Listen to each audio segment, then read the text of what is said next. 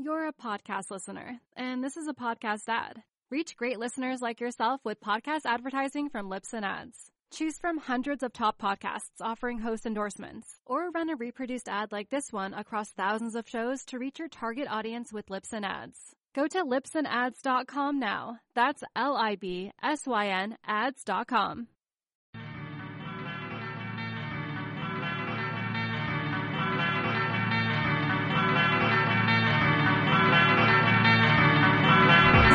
What's up, Surf Splendor fans? Welcome back to the show after a 3-week hiatus. David Scales here, your host as always, and wanted to just bring you up to speed. I was out of town for the last 3 weeks and intended actually to post a couple of episodes while I was gone, and it just became very impractical. I was out of town for work. I was in Europe, and was running long days, and by the time I'd make it back to the hotel, it's like I had to spend time on the computer checking email and doing kind of, priority things. And there was just no chance that I was going to get around to doing additional work and this. And so I kind of acquiesced after a day or two and just threw in the towel and was like, look, I want to enjoy some of this trip. I want to have an extra glass of wine at dinner and not have to worry about rushing back to the room to sort this out.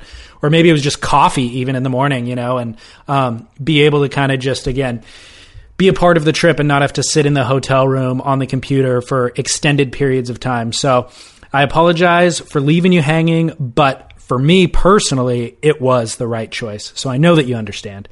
But I'm thrilled to be back. I did miss it, and so much happened in terms of surf news while I was gone. Actually, while I was there was the Quicksilver Pro France, and then, of course, the Rip Curl event in Portugal. So we discussed some of that stuff in this show, as well as plenty of other stuff. So glad to be back, like I said, and we'll get right back on track here. So thanks for tuning in. Thanks for bearing with us the last couple of weeks. And again, anything that you want to see in reference to this episode, videos that we talk about, you know where to find it. It's on surfsplendorpodcast.com. I had some social media, some comment somewhere, somebody saying they want to listen to archived episodes, but they can only find it on the podcasting app up until a certain date. And that is true. Podcasting apps only archive the last 50 episodes. We have everything prior to that on surfsplendorpodcast.com. So if you want to find any of that stuff, that's where you get it. I think that's it. If you do follow us or want to chime in on social media, it's at Surf Splendor on Instagram and Twitter, and then Facebook, .com/Surf Splendor. So thanks. Enjoy the show. I'll be back at the end to sign us off.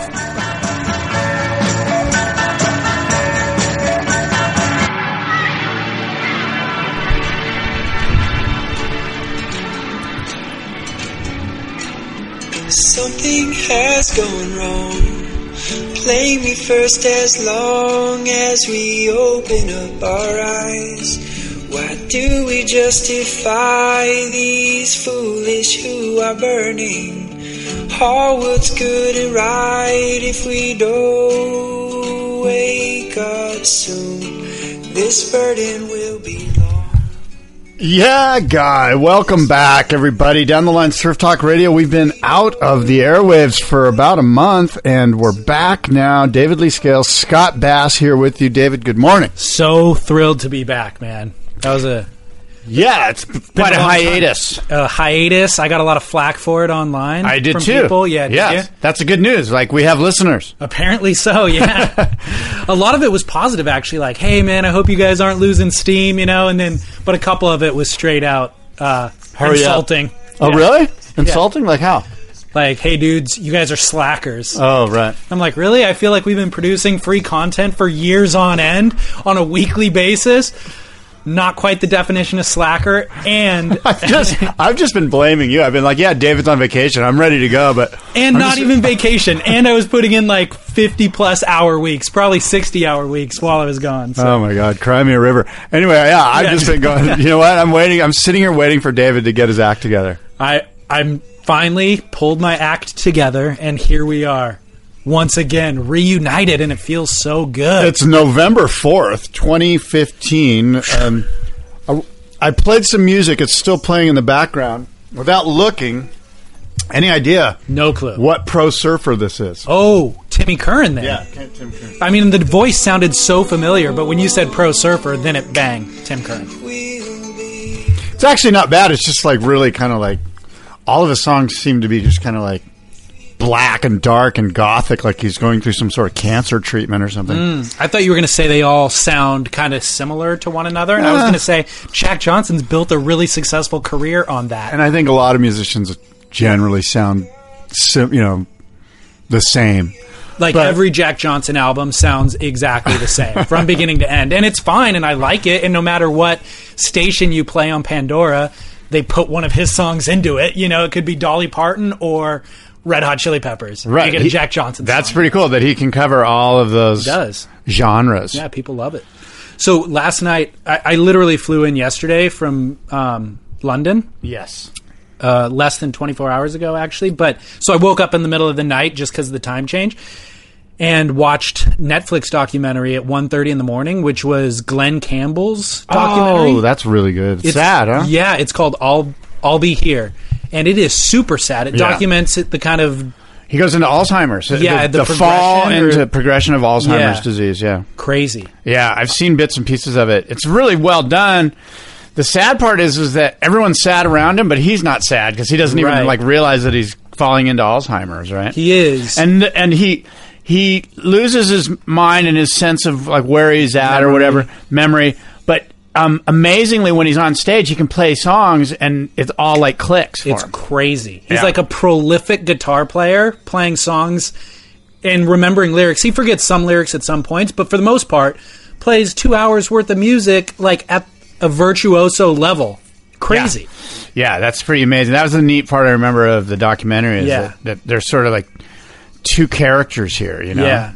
I literally like teared up multiple times watching it. Oh, yeah. No, it's a full-on tearjerker. Because his kids are on stage with him. Yeah, they his all daughter. play. Right. His wife's by his side through it all. Yeah. You know, it's like... But, I mean, it's really good. I didn't really know anything about Glenn Campbell previously. Oh, yeah. Glenn Campbell, man, the 70s. Yeah, he was the man. He was the big country guy. Played with Elvis, played with Stevie, played with, like, Stevie Wonder. Yeah. Also, Frank Sinatra. He had his Beach own Boys TV albums. show. He had, like, a, what do you call those shows? Like a... Variety Hour. Thank you. Yeah. Yeah, Variety Hour. Glenn Campbell Hour or whatever. Crazy. Yeah. Yeah, so that's recommended. All right, that's Must a good see moment. All right. So, anyway, just quick overview of where I spent 3 weeks. I was in Spain, France, Portugal during the events, the contests, and then most recently England. I'll just cover bullet points. Yes. Portugal, have you been for surfing? I have been to Portugal, yeah, to surf, and I have surfed there. Did you have a good experience? Yeah, it was. I was sailing on I was working on a sailboat, and so I didn't. I wasn't land based, and it wasn't my main objective to surf. Like surfing was a side note to what I was doing there, and I do remember surfing fun waves off of a jetty with a boogie boarder, and that was about it.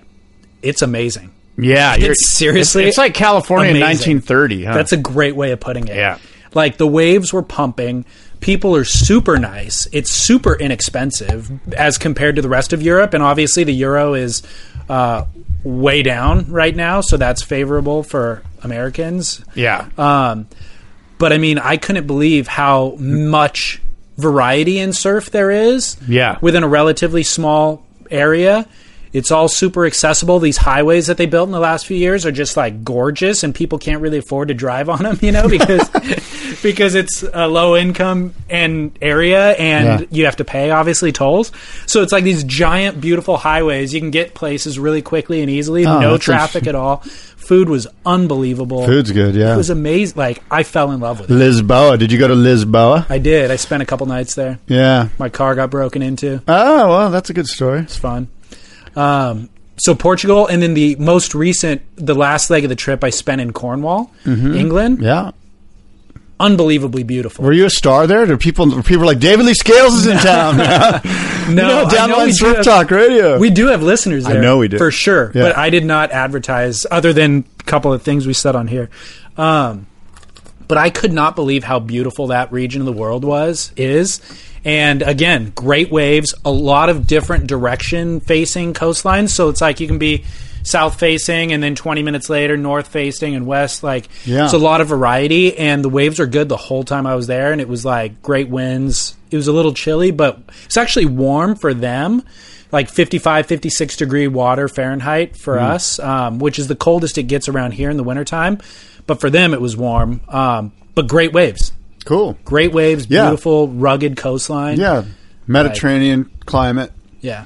It's very much like Southern California. Yeah. But without all the people. And better setups. Huh? Super beautiful. Yeah, super beautiful. Super beautiful. Yeah. And tons of culture. Centuries Definitely. and centuries of culture. Definitely. Not like Jack in the Box with, you know. The cultural wasteland that we live in. Planned communities. Everything's laid out on a 90-degree angle grid. Exactly. Like, yeah. It's easier to navigate here. Birchview Drive. Yeah. All these planned communities. Yeah, well, I'm stoked that you had a good time in Portugal. And how's your Portuguese? Non-existent. Yeah. Yeah. I got a bit of Spanish, no French, and my English is okay. Sign language. So I got along a lot better in England than those other places. But dude, there's so much that happened in surfing while we were gone. Let me read an email. Yeah, let's do. I've got a bunch of emails. I mean, we've been gone a month, so we got slammed with emails like, where are you guys? What's going on? Teddy Allen sends an email to us, and he says, hey, first of all, he says, yeah, guy, you really need to draw out the yeah guy these days. My girlfriend and I laugh hysterically when you exaggerate your yeah guy. You have not exaggerated it enough. I agree with Teddy Allen. Yeah, guy. What's up, Teddy and wifey, or girlfriend, excuse me. Teddy says Teddy, lot. Get with it, dude. Why don't you propose to her? Jeez. Oh, my God. Anyway, Teddy says, he says a lot, but I'll just boil down some of his email here, which I think is pretty interesting. He says, I have a final suggestion about something that's been bothering me for years now. Could we please stop using the term free surfing? Instead, simply replace it with professional non-competition surfing. That rolls off the tongue, Teddy. Good advice. Teddy says, I about barfed when I heard Kaloe say that he was going on a free surf. Isn't that what we all do when we're not competing? Why is it acceptable for someone like Kaloe to say he was going on a free surf, but for someone like myself, a non-competition surfer, to say I'm paddling out on a free surf is just lame? So I suggest that you have all professional surfers under one umbrella, and under that umbrella have professional competition and professional non-competition surfers, both of whom are still professional surfers. The rest of us, about 99% of the world surfers, then are just regular surfers. How can somebody say free surfing with a straight face? It sounds so corporate. Yeah. Pretty good take. I get where you're going, Teddy. We need a new term for sure. I agree. Yeah, it's all quite confusing. It's just I'm going surfing. for a free surf. There should just be surfing and then competition surfing. Right. Those are the two. Right. You know, everything that's not competition surfing, even what Dane's doing, is just surfing. He's just surfing, but he's getting paid for it. Well, Like that's a conversation topic later in the show. These we got numbers. free surfers that, or these professional surfers, I should say, that are free surfers. Yeah. It is quite confusing. It's very confusing. And there's a lot of layers within professional non-competition surfing. Because you got what Dane's doing on one end, you got Joel Tudor on the other end, and there's a lot of variation in between. First of all, we need to determine what is a professional surfer. If you get paid for surfing on a surfboard, that is a... I would suggest to you, perhaps that's it, but maybe we go a little deeper and we say, if you can make a living, if you're making your living by getting paid to surf, then you're a professional surfer. That's what I just said. No, you said if you get... What my concern is, there's guys that like make a few bucks here and there, and then also park cars or valet parkers or whatever. I see. So I'm saying if your full-time gig, if you can pay all your bills and do everything you need to do by getting paid to surf, then you're a professional surfer. Agreed. Yeah. So how do we sum all that? How do we sum all that up in one simple term? We don't. You're either a professional surfer or you're a wannabe. Yeah. I don't know, man. These are the dense topics that only a podcast can really dissect. The 5 layers of professional surfing. Speaking of non-competing, earning a living at professional surfers, I saw Greg Long at LAX yesterday in baggage claim. Oh, yeah? Well, he was in France when I was there. Hossiger was like literally as big and as perfect as it gets. Wow. Like 10-foot toe in, That must have flawless been barrels. insane. Yeah, it was insane. So he actually posted an Instagram or two of it that you can see. I'll repost it. Surf Splendor There's Podcast. been a lot of great, social media edits and photos and stuff that have come out from Europe while you were away. Yeah, while I was there. Nazir, all these different. Yeah. And, I guess we could segue into the Portugal event a little bit because part of the problem with the WSL event in Portugal is that there was a lot of spots going off right around and near the contest site, but they were kind of hemming and hawing about moving the contest site because the structure itself and the infrastructure was so great that moving it just a few hundred yards seemed like a pain in the butt, Assuming that the waves would turn on where the contest site was, right? Which they didn't really. But the other thing is, it's called the the Peniche and Cascais Pro, meaning that they have two sites that they can run it at, but those sites are an hour's drive away from one another, Yeah. So I don't know the practicality of actually rushing down to Cascais to set up the event there, unless that's just a totally different swell direction and window, and if one is completely off, the other will be on, and you go all one or all the other, not one day at one and one day at the other. Yeah. Maybe that's what the plan was. But I agree with you. It is kind of disheartening to have them call lay day, and then when you go to bed at night, you pull up the internet and you see all the free surfs from the day 30 minutes away where the waves were pumping. Yeah. And you go, well, why didn't they run the comp there, Yeah. So I'm not sure. There was definitely some, internet fodder in that regard, just, on that topic. Like, gosh, even the pro surfers were sort of putting out some tweets and stuff where they were frustrated. Oh, the waves are pumping all around Peniche, right. all around Super Tubos, everywhere that they weren't. Yeah. Even Seabass, I know, did a little edit and posted a couple things about all the pro. He found a spot that he surfed all by himself. He got barreled for 4 hours straight, and like perfect 6-foot barrels for 4 hours straight. And he goes, and there were A-list pros 5 minutes up the beach from me surfing a crowded break all together. I just walked down the beach 5 minutes and got waves by myself, and they were perfect. He's like, I was tripping, Yeah, cool. And that's the way that coastline is. Like, there's waves everywhere. That's cool. Well, we're just the Portuguese Chamber of Commerce. Take note. David and I are pro Portugal. Yeah. And speaking of that, I've been getting some flack for being anti-Brazilian. Justfully, I think. Justifiably.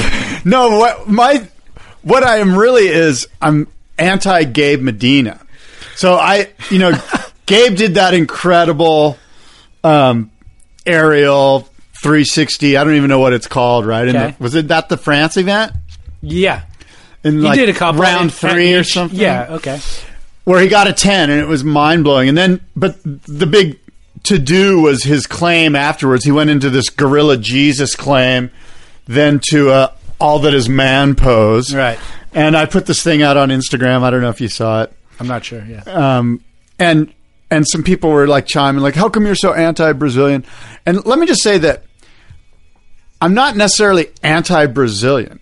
What I am is an American, a United States of America citizen. So I'm for the USA, and I'm for the guys that are surfing for the USA. So I'm pro-USA. And I'm against Australians beating Americans. I'm against Hawaiians beating Americans. I'm against Brazilians beating Americans. I'm against Portuguese. I'm against anybody but the USA. I wear the flag proudly. I know, David, that you don't.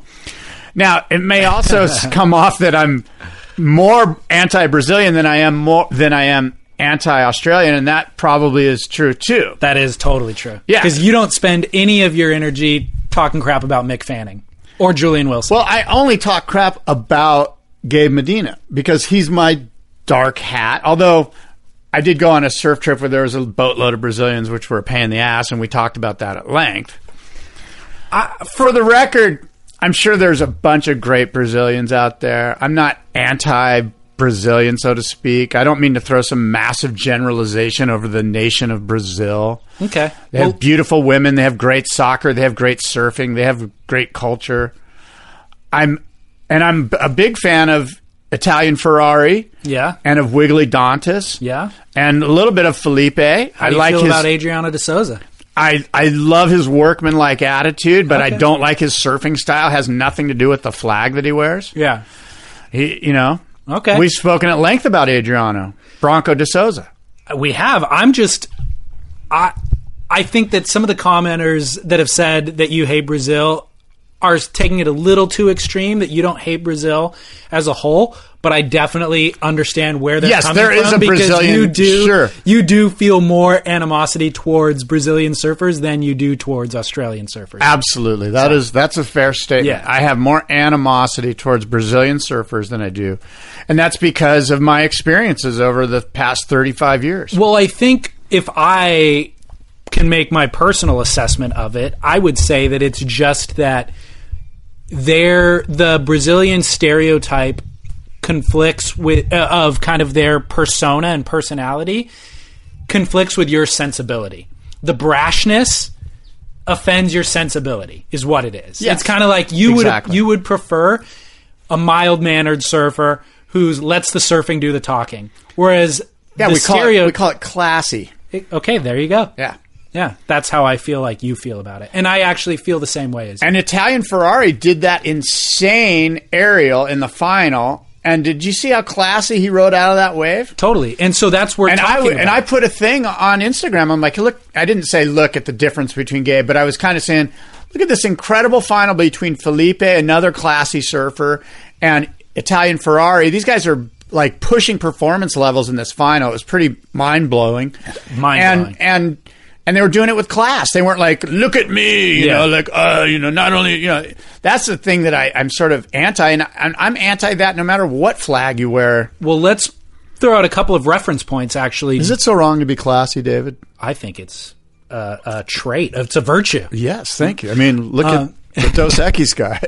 So a couple of reference points, yes, other cultures that we can throw into this conversation. Yes, sir. John Florence, Hawaiian. Classy. Well, you say that, but when he stomped that massive alley-oop at Karamas 2 years ago, he claimed it.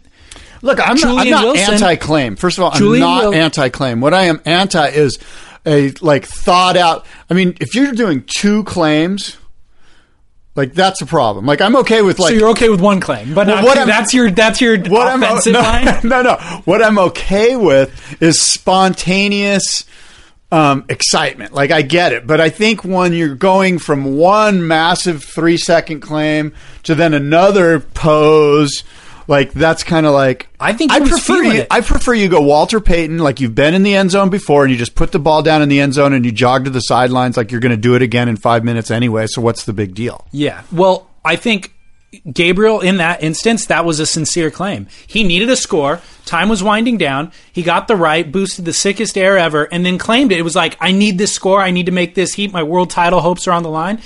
There's probably a lot of truth to that. There might have been. I'm not saying that his claim wasn't sincere. It certainly seemed sincere. It just seemed like there could have been. He could have tamed it a little. He could have thought. He could have. A little bit of forethought. Did he have to claim that heavily? I guess. I don't know. If he's feeling it that much, then how do you argue against it? I mean, if it is sincere, because I agree with you, I'm against claiming for the score. If you're claiming because you think it's going to add an extra 0.5 to your score, and then you're claim down low, or they go whatever, or you just know that you need a 5.5 and you think you got a 5, so you're claiming it to act like the wave's better than it is. Yeah. I'm against that. But when you see Kai Otten get blown out of a barrel and he just throws his head back, going God! And I say Kai because I've seen him get 10s doing that at Cloudbreak or wherever, and he comes out and he's sincerely shocked that he made that wave. Yeah.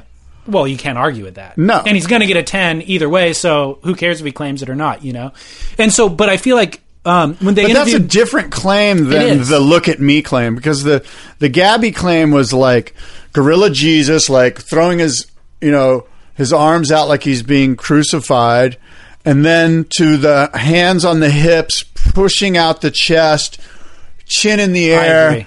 That's kind of over the top. And I'm not advocating for it because I did think that was egregious as well, but I felt... maybe I say it's sincere. Maybe he sincerely got that much bravado. By the way, there's people dying in Syria, and we're talking about Brazilian surfers claiming. So this is a quality problem we have on this podcast.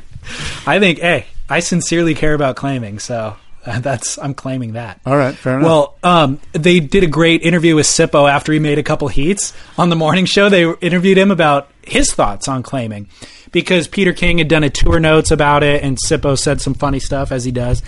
So they interviewed him, and he's like, I think it's okay, if you're getting a 10, because those guys, Gabby and Felipe, they're busting 10s regularly. Like, who's to blame them when they're claiming, because they're incredible. But you shouldn't be claiming for the 5-5 when you need a 5, or whatever he said about low score claims. Well, then the very next day, he surfed in his quarterfinal heat against Tiago or Frederico Moraes and needed a 3.7 or something. Surfed a wave at the end, got a 4, and claimed it hard. So, like, what he was talking about on the broadcast, shaming, he went out and did the very next day. And then when Chelsea Cannell was interviewing him in the post-heat interview, she called him out on it, and he was kind of ashamed. But he was like, dude, I needed the score, and I don't know, it just happened, Yeah. But it was funny. Well, Simpo, interesting, right? He was sort of that wild card in the sense that he was taking guys out. Like, he was going up against guys, and putting world title contenders out of the deal. He's the guy who underperforms constantly for years, actually, and barely gets back onto the tour at the end of the season, oftentimes with QS results. And here he is yet again for probably the 4th year in a row, not requalifying. And then I think he was in like literally last position, 34th or whatever. And then I just looked at his ranking last night, and he's in 23rd or 24th. So he's right there. He's right there again. Another year of Simpo. He might get back on tour. But I mean, here's the real deal: is we all see Sippo surf and free surfs in non-competition situations, recreational surfing. Just call it surfing without a jersey on. We all see him surfing outside of competition, and we know that he rips, and he's a world-class surfer, and then we watch him surf his heats, and he can't put together 2 6s, and it's super frustrating. So it's nice to see him actually executing and getting a couple 8s on the board, because he can, You almost get the feeling like he's at that place where he's like, oh, well, this is a lost season, so what have I got to lose? And there's a lot of stress and pressure that's not on him anymore. Right. And he's performing because of the lack of pressure. I know. Which is what? Proof that maybe he shouldn't be on tour if he can't perform under pressure. It's a good point. It's definitely an arguable point. I'm glad to see him perform. I love Sippo. We all love his personality. I really like his style of surfing, so I'm glad to see him make heats. Yeah. Well, he's a nice gentleman. I mean, he's a nice person. Like you probably can't find a nicer person on tour. Yeah. Although there are a lot of nice people out there on tour. But he's a great character, too. Yeah, he is.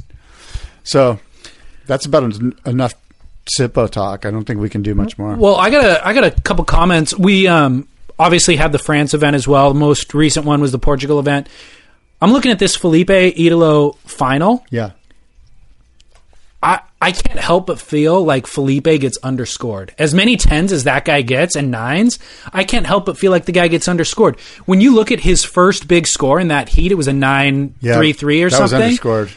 It was nuts. He does one sick air, I know, goes straight into a bottom turn, and then does the gnarliest full rotation air that's so boned out. And like, it's so technical, but we've seen him do it so many times that we expect it from him. And I feel like if it was the first time we saw it, that would have been scored a 10, no doubt. And if it was actually somebody else doing it, if it was Kelly doing it, if it was Julian, if it was anybody else, it would have gotten a 10. But because it's Felipe, we've seen him do it before, he gets the 93. And then he ripped 2 or 3 more turns on that wave. And then Idolo, he does the big spin and gets a bigger score. But I'm like, Idolo's was only one maneuver. The 10 that he got? Yeah. That everyone was screaming about? Yeah, and I feel like Felipe's air was almost as radical as Idolo's, plus Felipe did another one, and he did 2 other turns on that wave, so it was 4 turns, one of which was worth the 9 points alone. Like, I know what you mean. The judges they've got their backs up against the wall, frankly. I think that they almost need January and part of February to undergo training for what they're seeing now. Like, this stuff that we saw in the Portugal final was, I don't know, would you say it was unprecedented, the amount of incredible aerials that these guys were putting up? I mean, it is. It's almost, you could almost say that they both got perfect 20s. They did. It was spectacular. Yeah. And it brings about another point that we talked about earlier in the season, which is just, I think the best surfing in the world is taking place on the World Tour. Yeah, I guess, under the constraints of a subjective... Not even. I think those are the best airs we've seen. We don't know what's happening around the We see footage. We see Instagrams. We see other people putting out edits all the time. I don't know. Clay Marzo puts out some stuff that's pretty mind-blowing. I agree with that. And but I don't think Clay would do that with the jersey on, though. No, and that's a different topic. I think, though, literally... Jersey or no jersey, best surfing ever. That's the best air we've seen in a long time. The Italo one. Yeah. Yeah, that was crazy. Insane. I know. And then when it comes to the Cloudbreak event, when we were watching Owen Wright get perfect 20s. That was mental. I haven't seen anybody get barreled and do those types of combos anywhere outside the tour. That's as good as it gets. Even when Big Swell comes to Cloudbreak and guys are recreationally surfing it, they're not surfing it as well as Owen did in that event. Well, just to temper your statement a little bit, I'll say this. We can say confidently, right, David, that the surfing we're seeing on tour is on par with the best surfing that could be happening and that we do see in social media edits and around the internet and all that.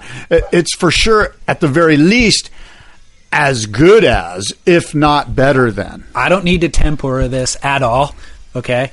All right. I think this is the greatest surfing we're seeing. All right. I'm going to stake that claim. All right. I'll temper it. Tempura.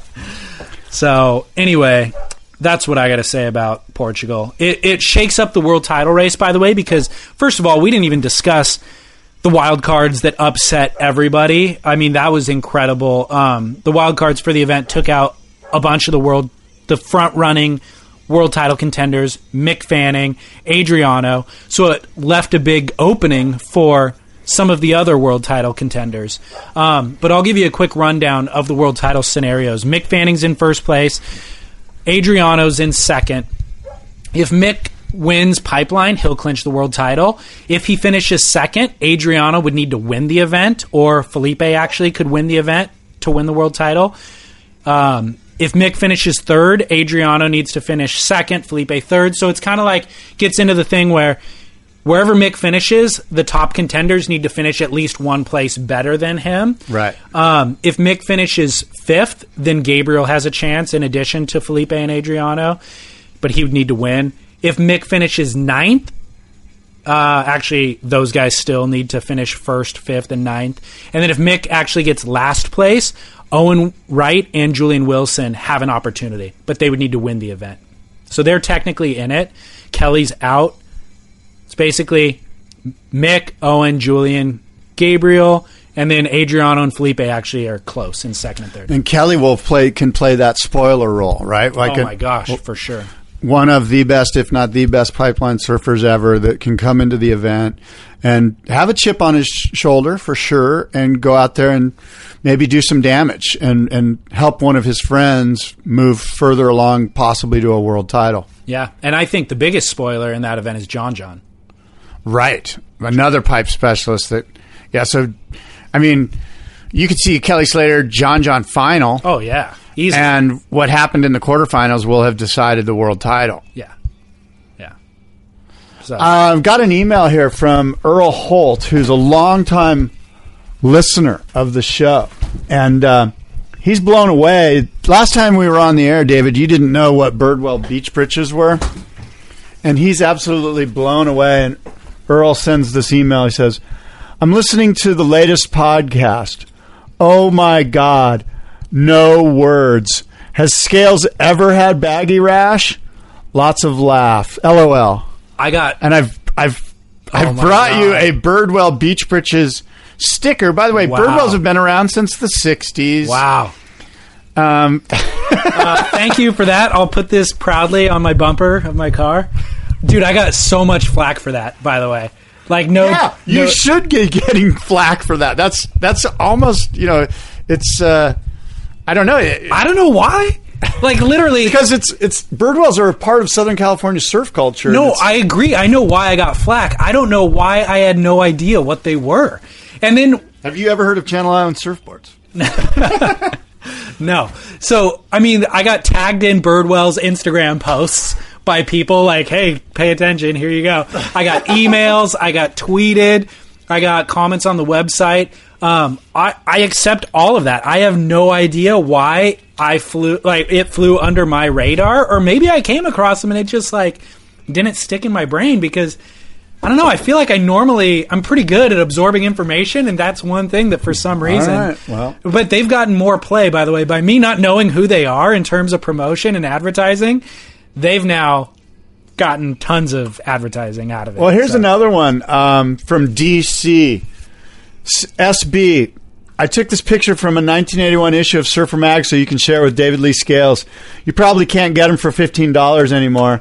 And, of course, it's a picture of a Birdwell Beach Britches print ad in Surfer Magazine. Which, by the way, they're based in Santa Ana, California, which is 10 minutes from your house. It's in my backyard. I mean, literally, it's like such a part of my life. I don't know how. I'm sorry, Birdwells. Good God.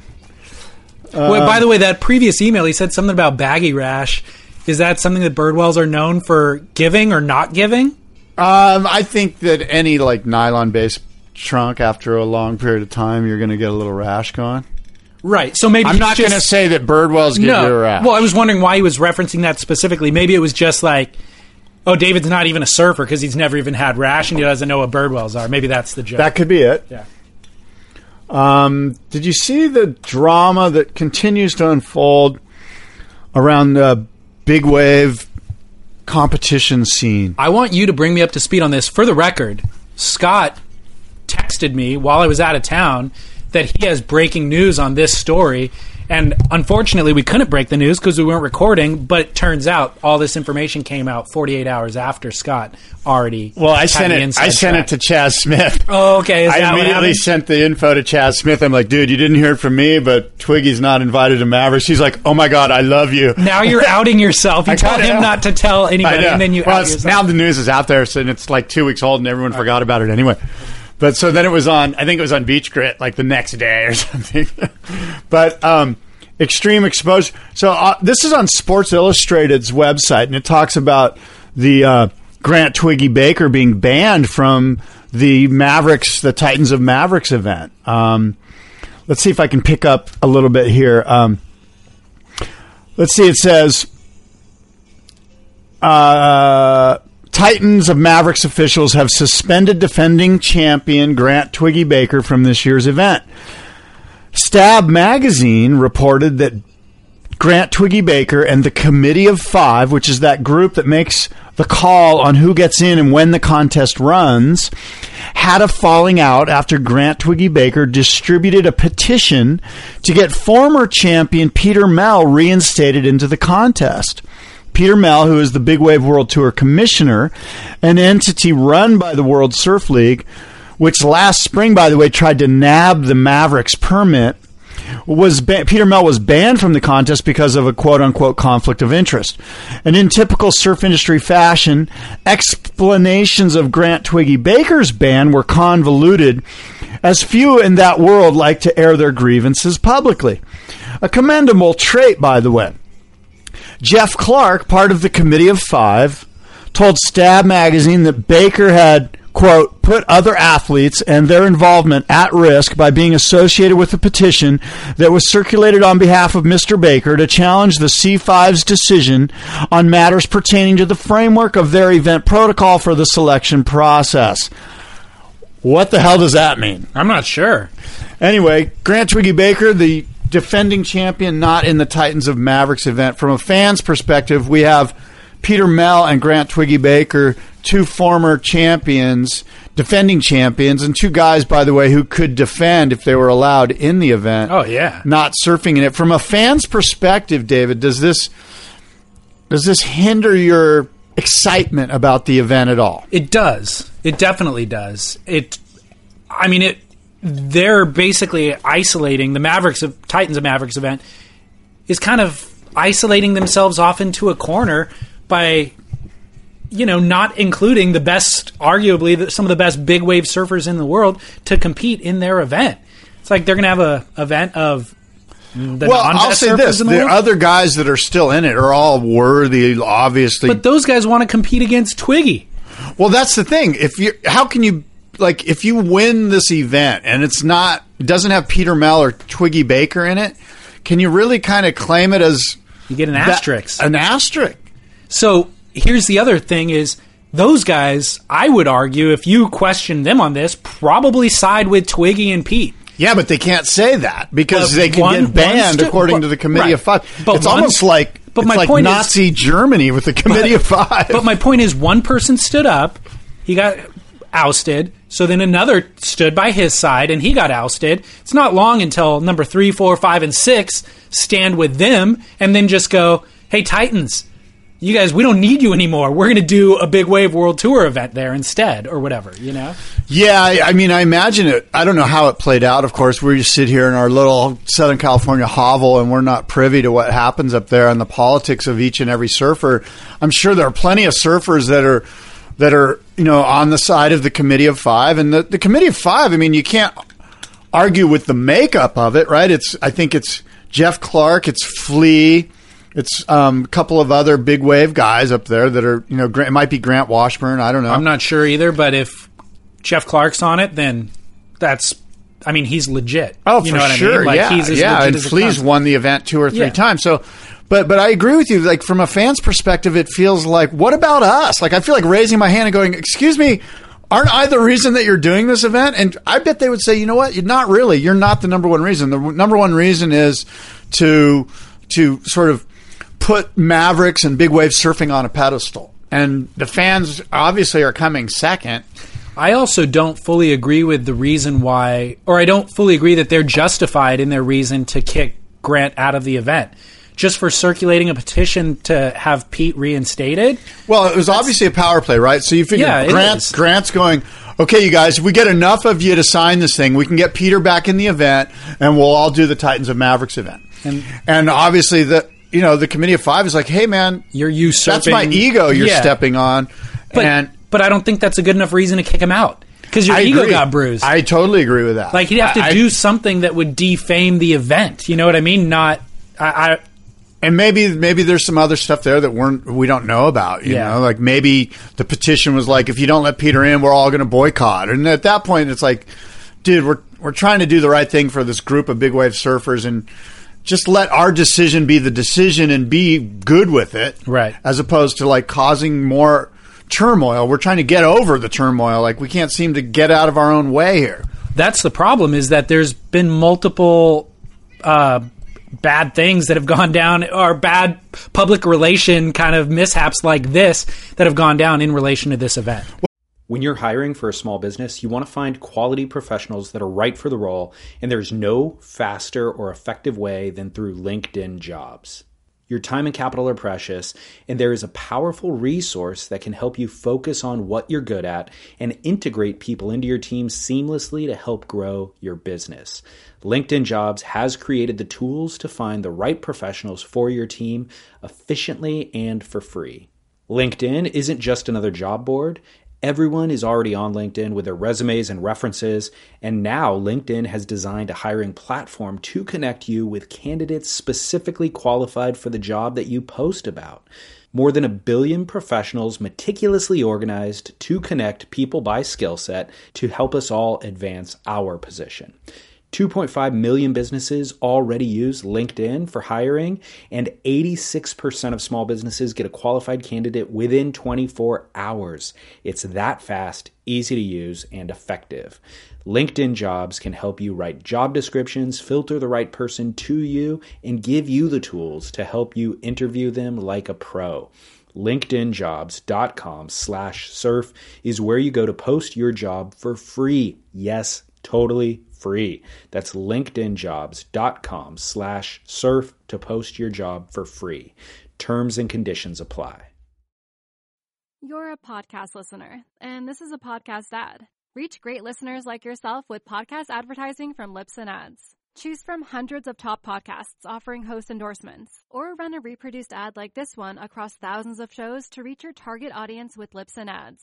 Go to libsynads.com now. That's LIBSYN ads.com.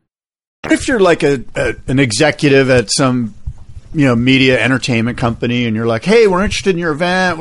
Tell us about it. What's going on? Who's the defending champion? Oh, his name's Grant Twiggy Baker. Well, why isn't he in it? Well, because he was doing some stuff that I won't get into that was going to harm the event. Well, yeah. What was it? Like, and who was the defending champion before that? Right. Oh, Peter Mel. Well, why isn't he in it? Well, because he's the Big Wave World Champion Commissioner. Yeah. Well, so what? Yeah. Well, we feel that that's a conflict of interest. Yeah, exactly. And the other thing is, like, Twiggy's got a pretty glowing reputation. Yeah. Like, everybody loves him. He's done great things. Well, that's the other thing that when you think about the Mavericks event, this is the event where all of them at the end of the final or at the beginning of the final, they all hold hands, sing Kumbaya, and go, you know what, we're going to split the money $60,000 6 ways because it's all about us. It's about the group. And I really believe Twiggy feels that in his heart of hearts, Totally. which is why he's like, hey, man, if we as the surfers all join together here and do the right thing, which is have Peter Mel in the event, he really believed in this community and this spirit of let's keep it all together. And remember us guys, we split the prize money together, and it was all love and harmony, and we all, hugged, and we went out and surfed those huge waves, and it's always just been about us, the surfers. Yeah. And now he kind of got a big slap in the face. Like, all those guys that were splitting money with you, well, now they're like, sorry, I can't help you. Yeah. I wonder how it falls out from here. Like, I wonder if those guys, because I do believe those guys are tight and they're friends, I wonder how many of them withdraw from the event. I don't think any of them do. I think they're all in it for the business, Yeah, they don't have a lot of business opportunities, to be honest. And I'm not blaming them for, right. They have to make their decisions based on, what their family situation is or whatever. Sure. But there was more to the press release and Grant Twiggy Baker basically said, hey, you know what? This is a good event. He kind of backtracked in a way and said, look, if I just do the right thing, I'll probably be invited next year. And it's really not about who isn't invited. This event is about who is invited. Those came from... So you got to love him, dude. A very, smart, savvy PR formulated line there. Well, makes me love him more and makes me hate his enemies even more. You know what I mean? I don't know if he has enemies. Even you know what I'm saying. Griffin Guest, the cartel management, the guy who's basically running this thing, he said something like, hey, we want Twiggy involved in the event. He's going to serve out this suspension, and we'd love to have him pass. This is just a 1-year deal. We'd love to get him involved in 2017 or 16 or whatever. So they're trying to, kind of bring him back into the fold, but they're slapping his hand. Yeah. I don't know, man. There's been a few snafus in relation to that event. I'm not sure what's going on. I feel like we talk more about that event than we've ever seen. Like, obviously the event hasn't run yet, but what are you looking at? I'm looking at a photo of Twig, and he's riding big waves at Mavericks, and he's in his Instagram, he says, I'm really looking forward to another big wave season. Hopefully in the new and improved Titans of Mavericks event. I would have never dreamed I would get a chance to equal the great Daryl Fleahab's record, but I'm going to give it my best shot, which means back-to-back victories, which is what Flea did. And, of course, this is a dated Instagram because we know he won't get that chance to be a back-to-back winner. Can you imagine the NBA going, sorry, Golden State Warriors, you're not allowed to be in the finals this year. Yeah. Because you disparaged or you wanted, Yeah. Yeah, it's weird. That is weird. Well, totally unrelated to that, but related to what we were talking about earlier with professional free surfing, Dane Reynolds, and amount of money that he makes. It's been released in the news that Dane Reynolds is no longer partnered with Quicksilver. Wow. It's a big story, dude. He was with Quick for 12 years. Beach Grit broke that news, too. Did they? Thanks to me. I didn't. Oh, really? Did you really have the inside track on that? I'm just kidding. Okay. No, I didn't. Wow, I was impressed. No, yeah. So here's the deal. Okay. Dane's been with Quick for 12 years. Kelly was with Quick for 25 years. And he split, as we know, last year. And then Quicksilver filed for bankrupt or Chapter 11 or whatever in the U.S. version of Quicksilver about 2 months ago. So they've been in the news for that. I guess Dane's contract was up for renewal in the next year, but they actually moved that date forward and said basically we don't have the money to pay you that we owe you, which is like $3 million a year for the last, I think, 4 or 5 years is what he was making. So they moved the date up to renegotiate, and Dane basically said, hey, I think then I will not sign this new contract at a lower pay rate. I think I'm worth more. And so he decided to part ways with Quicksilver. Interesting. What does that mean for Dane? I guess Dane's big sponsor is Vans, one of them, right? So does Vans just take care of Dane from head to toe, or does Dane sort of, part himself out, like part Vans, part, I don't know. Part, not Hurley, but I don't know who's out there that would snatch up Dane Reynolds. Vans has got the money to just go, you're our guy, we're going to pay you extra, you're going to have to do extra work for us. They've made an offer to him. Oh, Vans. What I understand is they offered him $2 million for a head-to-toe deal. $2 million a year. Wow, where did you get that info? Beach Grit. Well, I think it was Beach Grit, actually. I don't have the reference here. Maybe it was Stab, actually. All right, so I'm not sure. So he is getting less than if he would have just signed the Quicksilver deal, he would have got the same amount. I don't know. We don't know what Quicksilver we don't know what Quicksilver offered. Right, we know that he was making $3 million. We don't know what the new offer was. Right. But I think $2 million a year from Vans is an upgrade from his old Vans contract. Absolutely, because he was only on the shoe program from Vans. But they do have a full clothing line, and that's what they would be signing him to. So Vans clothing. Yeah, like Dylan Graves is on the head-to-toe program. Wade Goodall is on the head-to-toe program.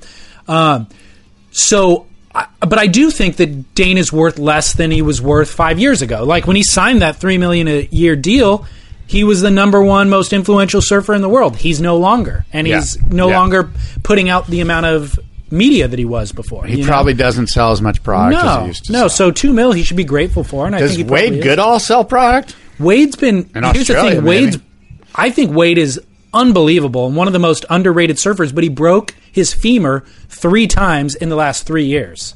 Both legs, one leg twice, obviously. Yeah. So he's been out of commission for a bit, but I mean he's an unbelievable. Who's the other guy on the Vans head to toe? Dylan Graves, which is does Dylan Graves sell product? He definitely does. Really, especially in Puerto Rico. Puerto Rico. That's a pretty small region. No, but he's. I know Dylan's from there, but yeah, I'd say Dylan does for sure. Oh, what about all the Gudauskas brothers? They're all on the head to toe as well. Did they sell product? I don't know. I just wonder, I know John Florence moves Hurley product. I know that Dane was moving Quicksilver product. Yeah. I don't know that. I should backpedal. I don't know that for a fact, but my gut feeling is, based on my teenagers and the teenagers I see coming in and out of this house, that John's an influence on those guys. I agree. Dane Reynolds I agree. And still is an influence on my son and his friends. Yeah. I don't hear them coming in going, hey, I got to have Vans because Dylan Graves rips. I don't even think they know who Dylan Graves is. Right. No, that is a good point. Oh, by the way, speaking of this topic, Luke Davis dropped from Reef. Yeah, I saw that. This kind of speaks to what I was talking about. This is exactly what we were talking about. You might have 7.5 million Instagram viewers, which is, I know Luke Davis. 750,000. Luke Davis has got a lot. Like you were claiming, he's got a lot. Yeah. And Luke Davis must not be selling product. Well, let's get into that story a little bit. If Reef's dropping him. Let's get into that story. His contract was not up. He apparently, what I read, and I didn't ask anybody about this. We're just making this shit up. Yeah, no, but like I could have researched this, and I could ask Luke about it. I didn't, but I just remember talking to you about it. You used him as an example. And you were like, Luke Davis has got so many Instagrams, he must. And I was like, I don't think he sells product, man. Yeah, well, so what happened from what I read, which was very little, was that he just had falling out with like one of the execs. Like he said something that pissed off one of the execs.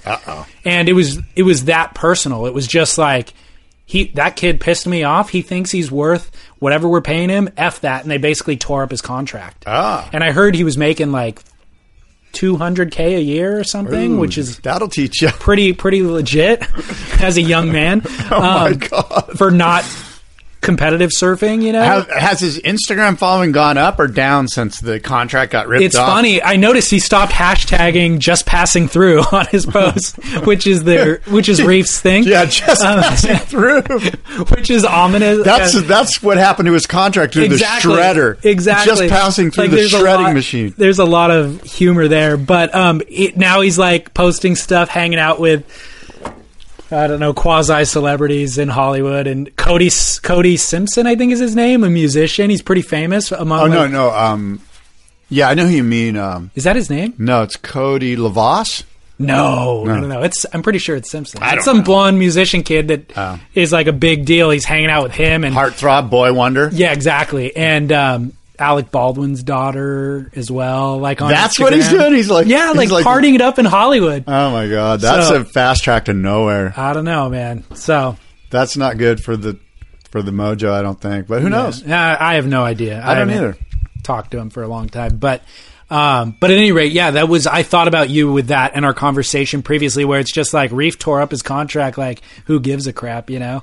I thought it was. I didn't know there was some personal stuff that happened. I thought it was like they're like, this guy's not moving product. No, because that was my argument with you was, are these free surfer kids moving product? You know, like John, competitive, moving product. I would argue Owen Wright probably moves a fair amount of wetsuits for Rip Curl. Yeah, we know Mick Fanning does. Gabriel. I mean, there's just so many of these quote unquote. And Teddy Allen, the emailer that talked about free surfers, and what does that mean? Right. There's so many of these professional, non-competing professional surfers that I just don't know if they move product. Like, how does the industry afford justify it? I don't get it. Yeah. You know? Well, I think let's look at Dylan Graves as an example. Insane surfer. Charges big wave, rips. The guy's a model in terms of comes good looks. from a family of great, like his dad and his mom are great surfers. But my tact on that is like the guy has model like good looks. Okay, so all we really need from Dylan is to get photos of him walking around with our board shorts on the beach. Who cares how good of a surfer he is if that's actually just a bonus? Well, you need that to be legitimate and core, but otherwise you could go to Fifth Avenue and grab anybody. But that's my point. They're going to go to Fifth Avenue and pay a model a $10,000 a day rate multiple times a year just to model their clothing, right? Or pay Dylan what they would equate to paying that model the day rate 5 or 6 times a year. He doesn't have to move product. No, I gotcha. Right. They're just using him as a model to showcase their board shorts. Yeah.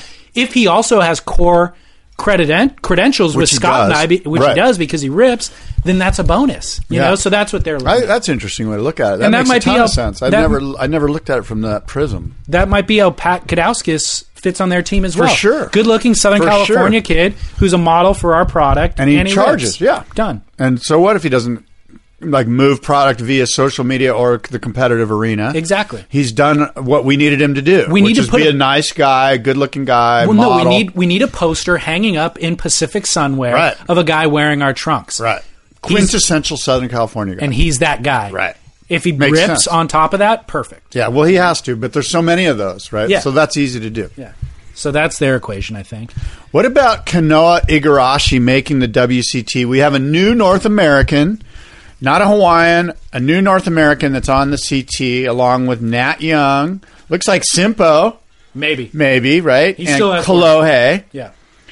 And Kanoa. And who am I missing? Anybody else? Maybe Kelly. Yeah, maybe. Maybe Kelly. Probably as a wild card in some events next year. So we got 5 North Americans to root for to take down those Aussies and those Brazilians and those Portuguese and those Euros and the French and all of these others.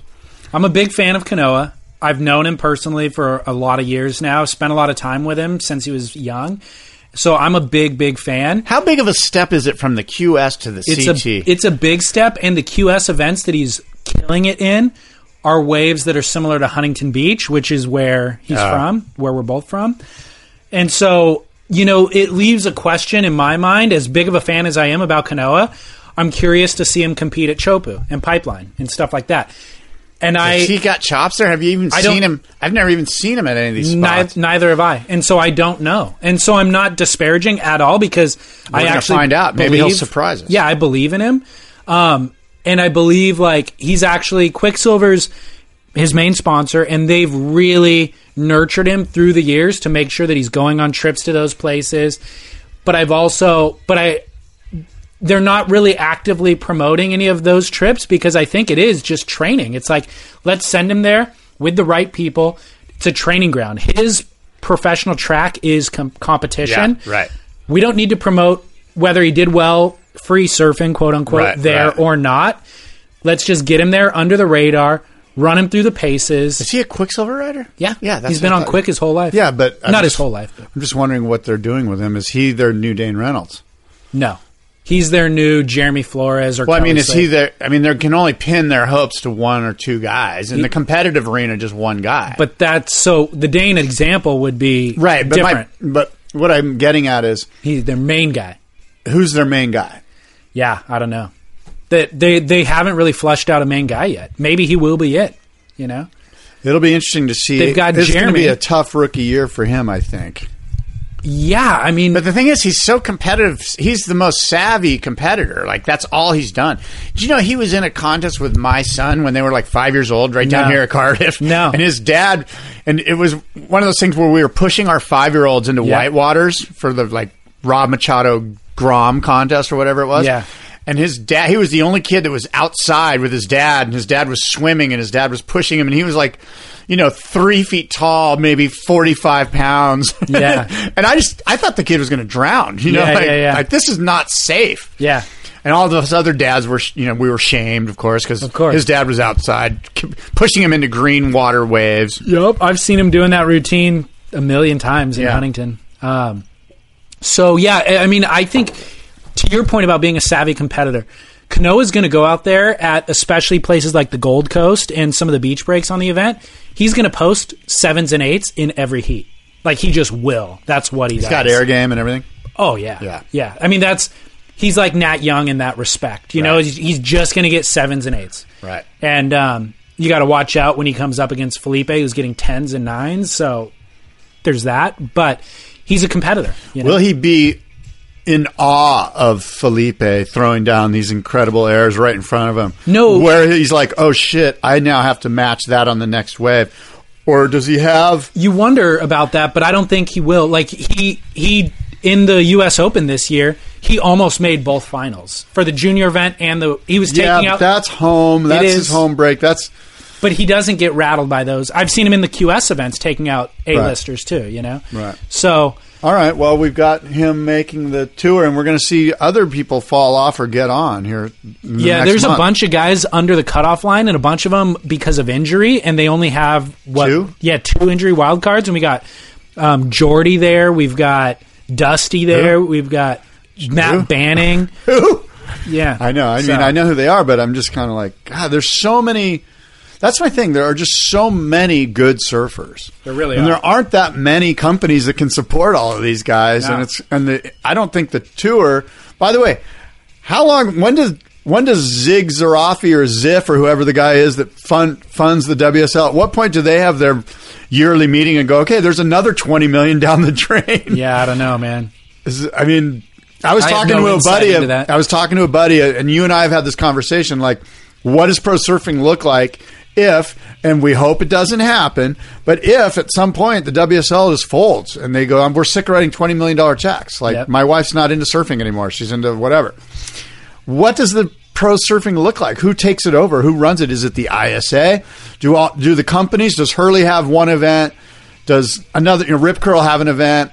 Do we just have 5 events that are in separate areas and they each take total points from that?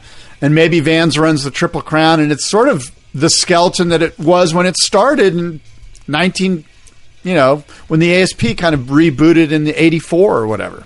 I don't know. Very well could be. I have no idea.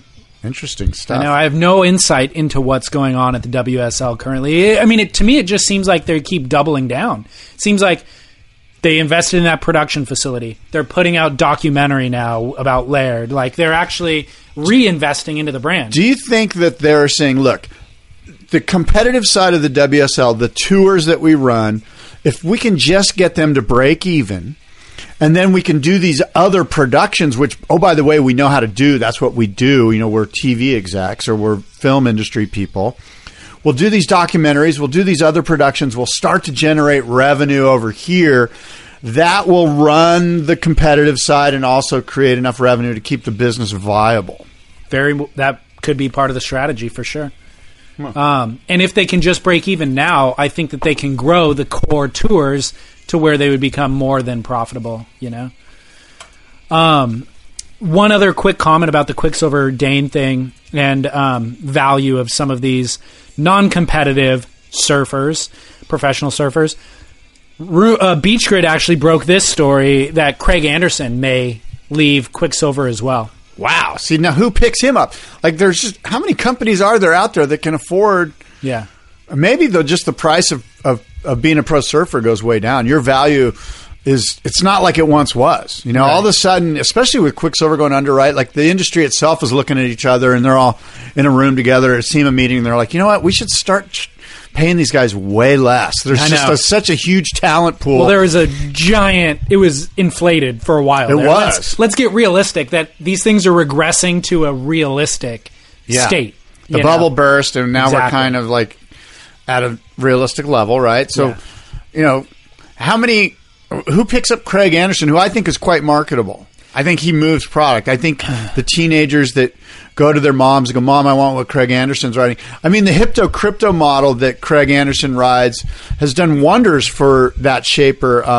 Hayden Shapes. And it's influenced everybody else's shapes, too. Like, I literally... Like, I visited a ton of board builders in Europe, and all of them were like, yeah, I'm doing a lot of EPS now with no stringer because of the Hypto Crypto. And we paint the rails black. Reinforcing the rails with carbon fiber. You know, like, that's what people want now. Yeah. And so, I mean, it influenced everybody. So, yeah, you're right. Craig brought that. He's a marketable guy. Craig and Creed McTaggart, maybe, are the guys that brought that board to fame, you know? More Craig, I think. I mean, it's arguable. But, yeah. So, anyway, that's an interesting thought. I guess he signed his contract with Quick, but he's trying to get out of it, is what they reported. Oh. All right, what else? Well, sadly, we had some dear friends of mine pass away at Swami's just, last weekend here. Kenny Mann, who is a long-time Swami's local, one of the founders of Moonlight Glassing, which was Moonlight was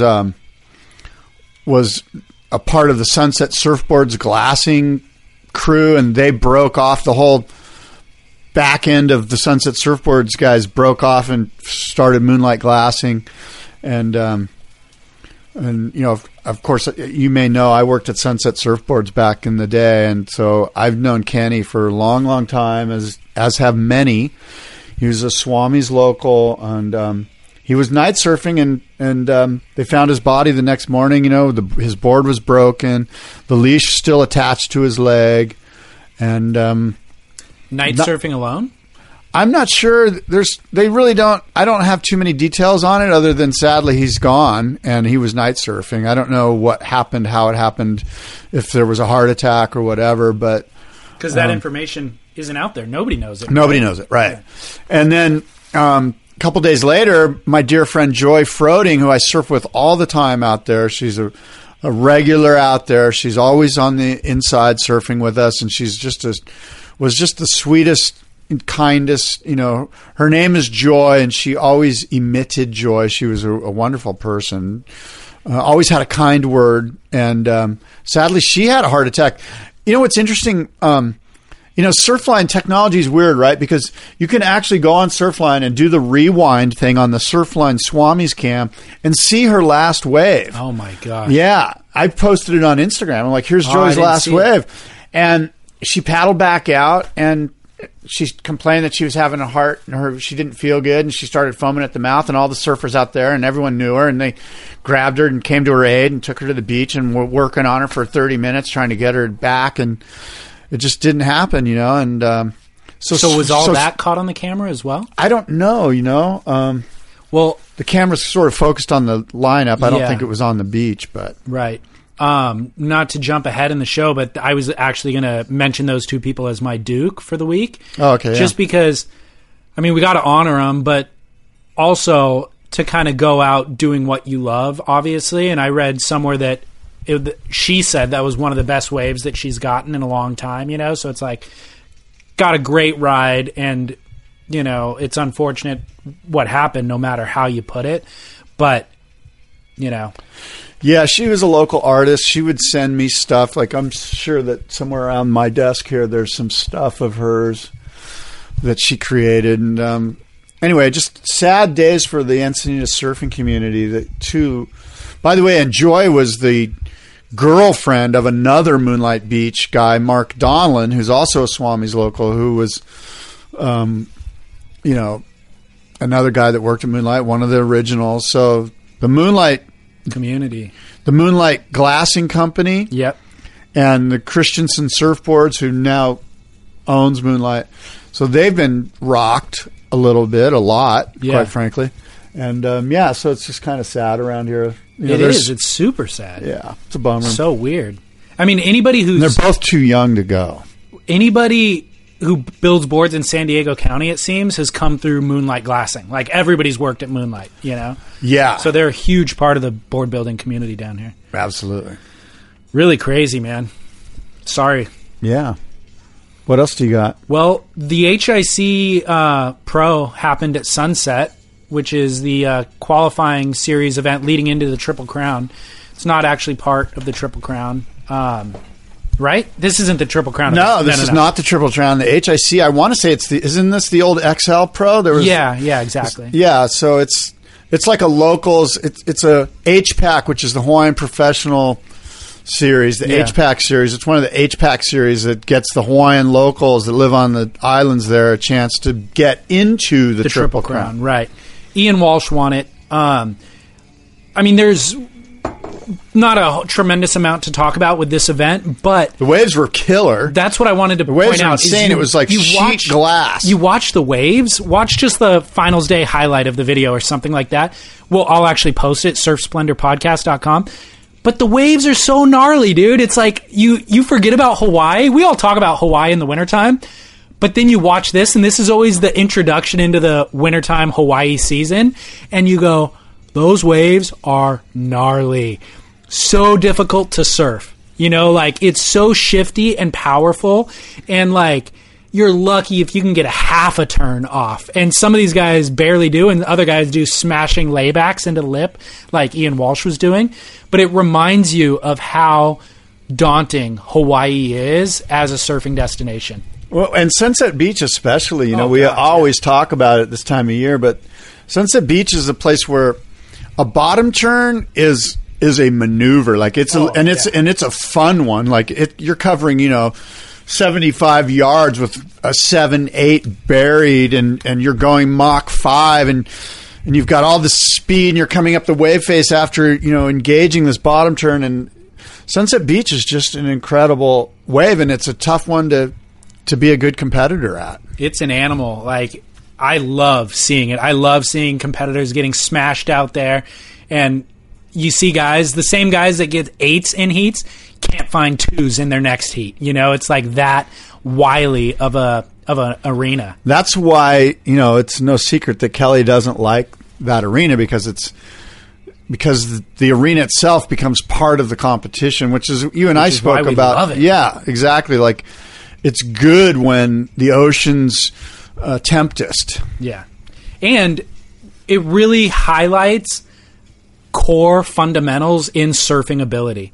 Like you said, the bottom turn's a maneuver, but like things that have been true to surfing from ancient Polynesians riding planks up until Mick Fanning winning world titles, though there's kind of a common denominator of fundamentals that you need to have.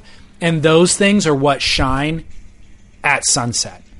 There's other things that Felipe is doing that almost have no relevance to Duke Kahanamoku riding a redwood plank. It's like almost an entirely different sport. Those things don't necessarily translate on the Sunset canvas. Sunset's like... And that's, and I always get into this conversation every year. It's like, Sunset should be on the WCT because it does offer that arena that's so different for... I think if you're going to be a world champion, you need to at least put in some time out there. Yeah. And so the Felipe Toledos and these guys that are small wave wizards, we need to see them cut their cut their teeth a little bit. Yeah. Out in this big arena known as Sunset Beach. I mean, it's, I just think of Kong, Gary Elkerton. That guy was like, when you looked at him and you saw him surf Sunset, you're like, that guy's a world champion, that, if he can surf that and do that, it's West Peak at Sunset, then yeah, I'm sure he can surf great at Pipe. And when he sees Lower Trestles, he scoffs. He's like, that's not a wave. Right. Yeah, no, I agree with you. I think there's an argument to be made for that, for sure. By the way, one thing that I will mention about that event is how amazingly good Jack Robinson surfs. Did you see him surfing at all? I did see him surfing, and speaking of jumping ahead, he's my Duke. Oh, is he really? Jack Robinson is my Duke, yeah. Duke Kahanamoku for this podcast because, you hear a lot about, he's the next big thing. Like we've got Kanoe Igarashi, and there's all these Matt Banning, next big thing. All these new next big things, and many of them don't pan out for whatever reason. And Jack Robinson has been the next big thing for quite a few years. He was 12 when he was 12 years old. You were going, Jack Robinson. Oh, have you seen this kid? And of course, we saw him. Was it this year at the box where he just he wasn't even in the event, and he looked like the champion. He absolutely dominated out there during the quote unquote free surfs. My apologies to Teddy Allen. And you went, God, and then you saw him at North Point, and you were just like, wow, this guy is insane. Now he's 17, and he's like, he was laughing. He's like, yeah, this is. I look forward to these days. I know. And so you have this big build up, and he's coming through now, which is the ultimate proving ground, right? Hawaii, early season Hawaii. I'm sure he's been there numerous seasons, but early season this year, and he's 17 years old. He's probably coming into his own. He went through puberty. He's getting stronger, and he's proving it. And so it's neat to see one of these next big things actually kind of look like, yeah, this guy is the next big thing, He really is. He's legit. I mean, in all types of waves. And there was a few moments in that Sunset event that really reminded me of Andy Irons, to be honest. There was some, rail grab, gouging top turns that he was doing that I was like, that is Andy-esque. And he's on Billabong now, which, yeah, we're watching a video of him right now. Look, is that Andy? Like the bottom turn, that style carved down right there. His hair is kind of similar. He's got the Billabong sticker on his board.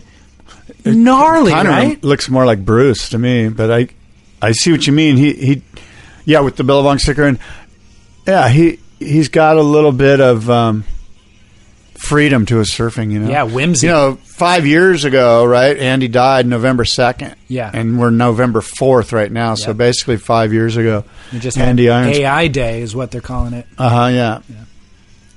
So, yeah, Jack Robinson, definitely a Duke. Keep your eyes out. And I don't have a kook because I don't have anyone that I need to talk negatively about. Shame. I've got a kook.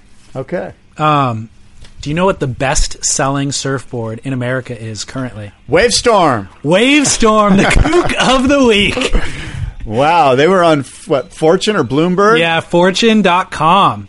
The Costco sold soft-top surfboard known as Wavestorm has sold 500,000 units, scheduled to sell about 100,000 units this year alone.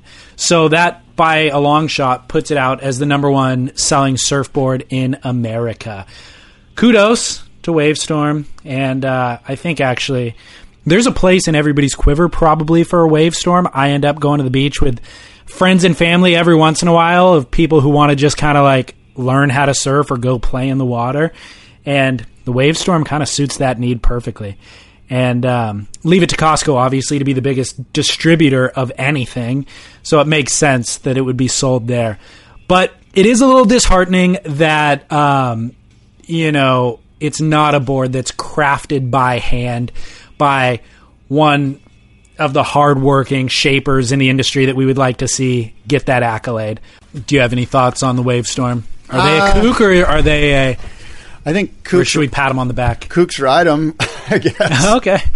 I don't know. I feel like from an industry standpoint, it could be argued that they bring... what's that term?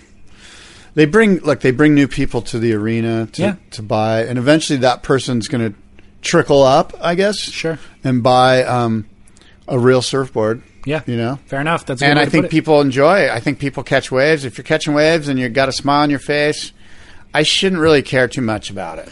You going to extend an invite to them for the next boardroom show? Wavestorm is welcome. Awesome. Yeah, they are welcome. Surfboards, anything that you ride, any craft, you're welcome. Awesome. Yeah. Do you have a must-see moment? My must-see moment is this Dave Rostovich little 15-minute sort of, Documentary? I don't know if it's a documentary. It's just sort of a slice of his life. What's the term for that in the I think slice of life is the term. slice of life?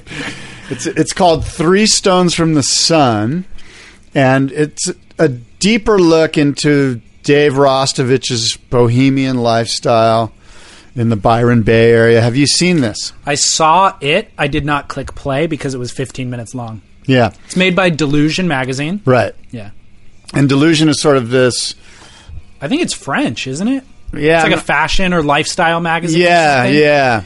And they incorporate action sports. I know they've done skating stuff in the past. But they've made a few of these documentaries now. I've seen one on Dane Reynolds. I saw one on Andrew Doheny. And they were shorter. And so I watched them maybe a year ago. And it was like I liked the aesthetic of it, but it was void of any substance. Yeah, it seems like the wrong format for it. It's like if you really want to get into this personal subject matter, I need more than 15 minutes. I need an hour-long documentary. So it's like either give me 2 minutes or give me the real deal. But this 15 minutes, it just kind of glosses over concepts and it doesn't really give that's what a chance to dive into it. You know? So that's what I remember from those other ones was it was like voiceover of Andrew Doheny talking about things, but there was no through line to anything he was talking about, and it was all random and not particularly poignant to me. So I'm like, how are they going to tie this together? And then they show a couple clips of him surfing and a couple of him like strumming on a guitar and a couple of him lounging on the couch.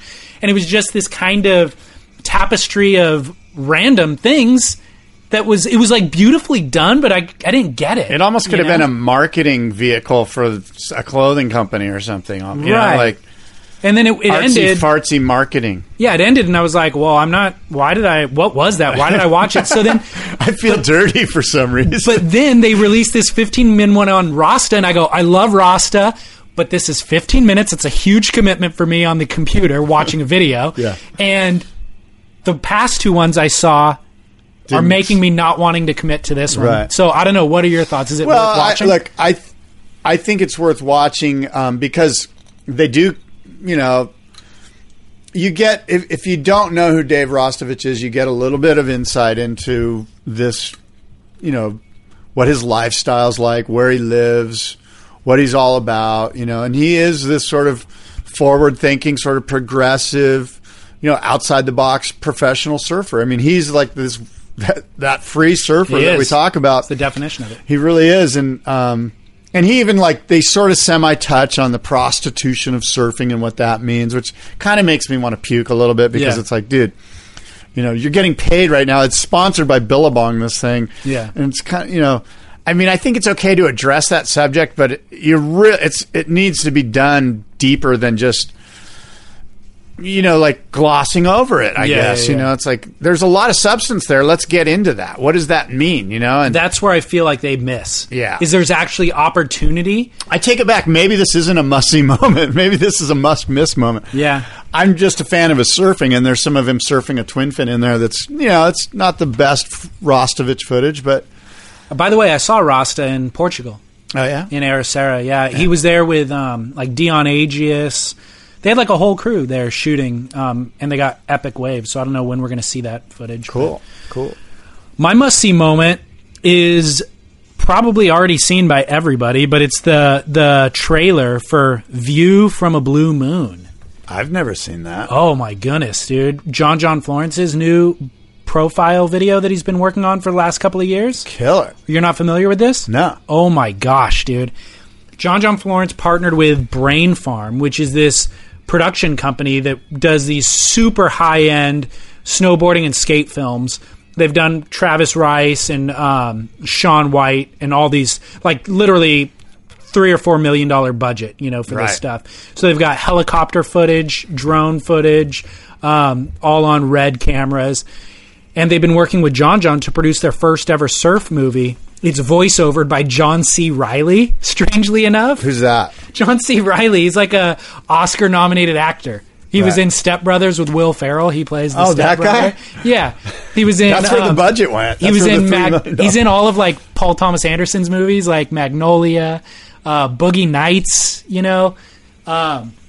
so actually, I don't know. Maybe he wasn't in Boogie Nights. I can't remember. Anyway, View from the Blue Moon, and it's already got 140,000 views on YouTube, 82,000 on Vimeo, and it's going to be released, I think, December 1st, or maybe at the end of November or something. But the film looks insane. It's John Florence. It's the best clips that he's put together in the last 2 years, shot in the highest definition available currently, and I mean, I was blown away by it. The visuals are stunning, but the surfing, some of these airs that he's doing, these barrels he's getting shot out of pipe last year, it's just like, it never, ever gets old. John is the man, but I mean, he's so stylish. He's so radical. He's so loose, limber. Like, it's visual poetry, Cool. I'm looking forward to seeing that. I cannot wait till it comes out, and this just 2-minute trailer is must see. Cool. Yeah. I'm excited. Well, I think we've had a good show. Nice We're back. getting back in it show. We're back. We are back with a I know there's a vengeance. lot that's happened in the last month that we didn't touch on, but David takes these vacations, and Dude, I'm I was just left working here so hard. I'm just left here to deal with all the drama. Yeah, you are. By the way, yeah. Jerry Lopez will be the Icon of Foam Whoa, hold the presses. honoree, tribute to the Masters Icons of Foam at the Boardroom Surfboard Show in Del Mar in the spring in 2016. But That is huge Jerry and I have news. been communicating, wrapping out, and he's excited to be the honoree, and I'm excited to be involved with it. That is huge news. Presented by U.S. Blanks, by the way, my friends Awesome. Kim and Jeff at U.S. Blanks. Sweet. Yeah. Well, that is huge news. Congratulations. That is a good get. Yeah, Jerry Lopez. He's going to take a break from doing headstands to come down and entertain us. And he's a yoga guy, right? Oh, yeah. That's what I'm saying. It's a headstand. Yeah. It's a yoga reference. I'm a big yoga guy. That's right. You Yeah. are. Is that how you called him in? No. Started chatting about No. downward dog or something? No. No. Well, that's awesome. Congratulations. Yeah, we're excited about What's the board going to be?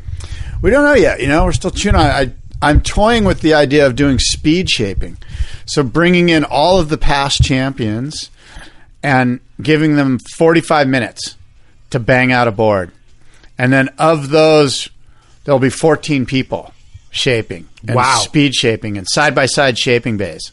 So it's a brand new concept. Brand new concept. And then of those 14 people, the defending champions, 4 of those will be chosen to go on to Sunday's final, and we'll do a normal hour-and-a-half session in the shaping bay. Interesting. Yeah. Okay. Yeah, Rusty Preisendorfer kind of turned me on to the idea of speed shaping as a concept for this, because he was talking about in the back in the day, there was hardcore production shapers that, made $20 a board or whatever, and the more boards they banged out in a day, the more they got paid. And there was guys like Phil Becker who would bang out, 9 or 10 boards a day.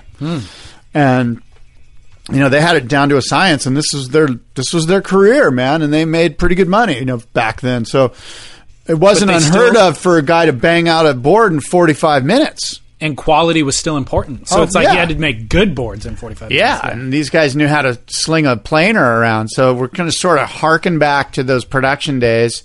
Who's got the chops to bang out a really killer board in 45 minutes? And I think from a consumer standpoint, from people walking the floor, it's going to be a lot of fun to see these guys try to bang out boards in 45 minutes. Right. You got 14 different shapers to watch.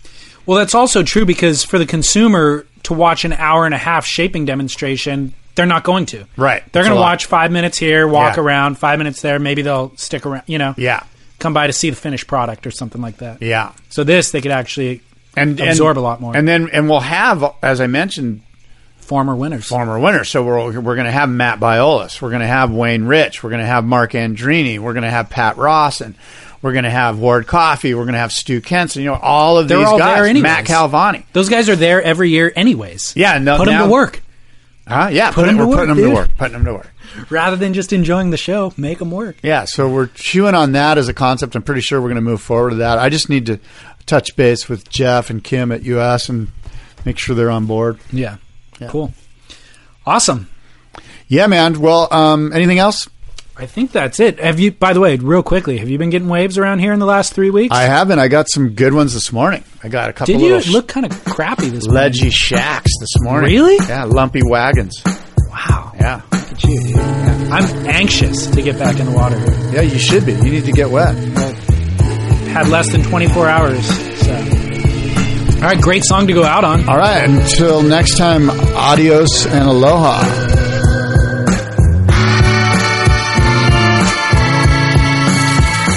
All right. Thanks again for tuning in to the show. Thanks, Scott, for co-hosting. Also, I didn't mention anything in this episode about Fantasy Surfer, but obviously that's been going for the last 2 WCT events. Congratulations to the winners of those. And make sure to get your team set for Pipeline. We have a couple of weeks here until the event. Maybe 3 weeks until the event. I think December 8th might be the first day of the window, so a month, basically. But get your team set, get your payment in, all that sort of stuff. It's $10 per event if you want to play. Men will be at Pipeline, the women will be at Honolulu Bay. So you can play both, you can play one or other, whatever you want to do. surfsplendorpodcast.com/fantasy-surfer is all the information for how to play and how to submit a payment via PayPal if you want to do that. All right? I think that is all she wrote for this show. You know where to find all of our info on surfsplendorpodcast.com. The videos, everything we discussed, links to the articles that we discussed in this show. We have a full music archive of all the music used in every episode of Surf Splendor on the website as well. And I think that's it. I always just encourage you, share the show with friends because that's how this thing grows. Write a review on iTunes or wherever you listen, whatever app you listen to this show on. That always helps other people to find the show, helps the show to grow, and we'll keep producing them and getting awesome guests. All right? Thanks again. We will see you next week. Until then, David Scales reminding you, catch a couple waves and shred on.